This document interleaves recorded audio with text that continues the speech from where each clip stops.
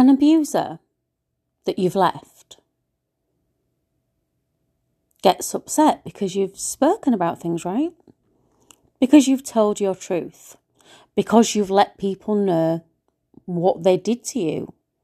And I'm not even through half of what the abuser did to me or abusive people have done to me. They don't want you to talk. But what they also don't do to protect themselves is change any of that abusive behaviour towards you. I'm not abusive to anyone else, just you. Doesn't fucking make that any better, you moron. In fact, it makes it worse, and it proves the fucking point that you isolated me to abuse me, then tried to silence me, and when I spoke out, told the people that know you and don't know me, oh, she's just like over-exaggerating. I'm not over-exaggerating being punched in the fucking face, am I? Jesus, I'm not exaggerating any of it. You did those things. You do those things. You are that person. Dude, my G, mate. It's not you, it's her. No, it's not. Because I didn't make someone punch me in the fucking face. I didn't make someone abuse me. I didn't make someone set up fake accounts pretending to be their own girlfriend.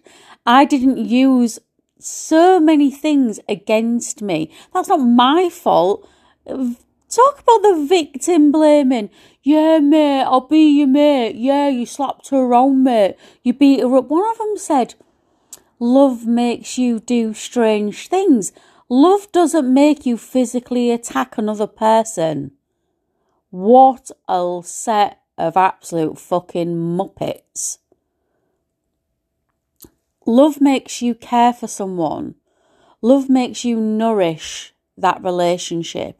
Love makes you want to make that other person happy.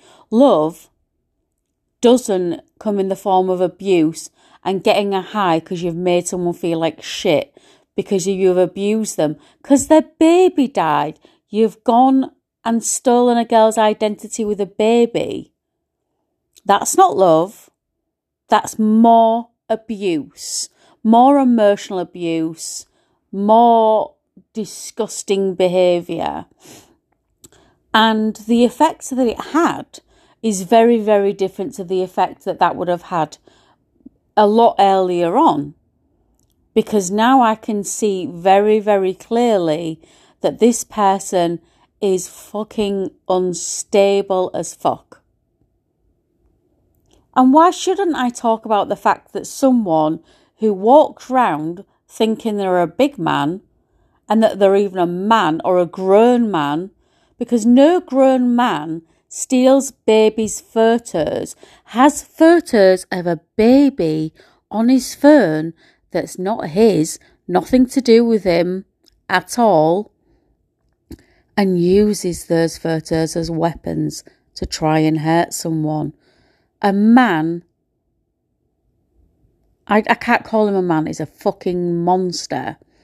And anyone who listens to this has a word for people who go around screenshotting photos of babies. And it's not a man. Is it?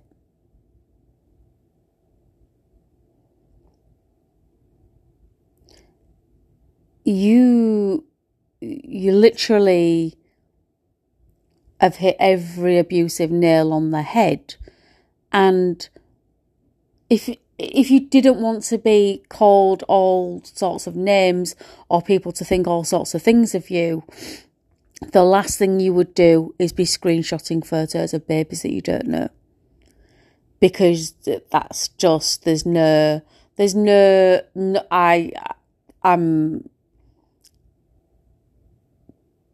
many people have spoken to me about this already and used a couple of very significant words.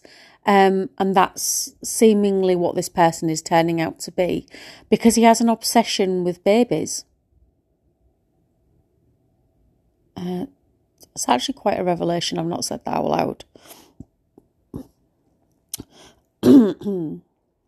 But this isn't the first time this person has tried to use a baby as a weapon. It's the third. So are we to assume that this person isn't safe around on the internet because they're screenshotting photos of babies? Are we to assume that this person isn't safe around children? Because what's he going to do next? Start taking photos in the street? That's some questions that he needs to be held accountable for, I think. I am Sidel, and let us talk about it.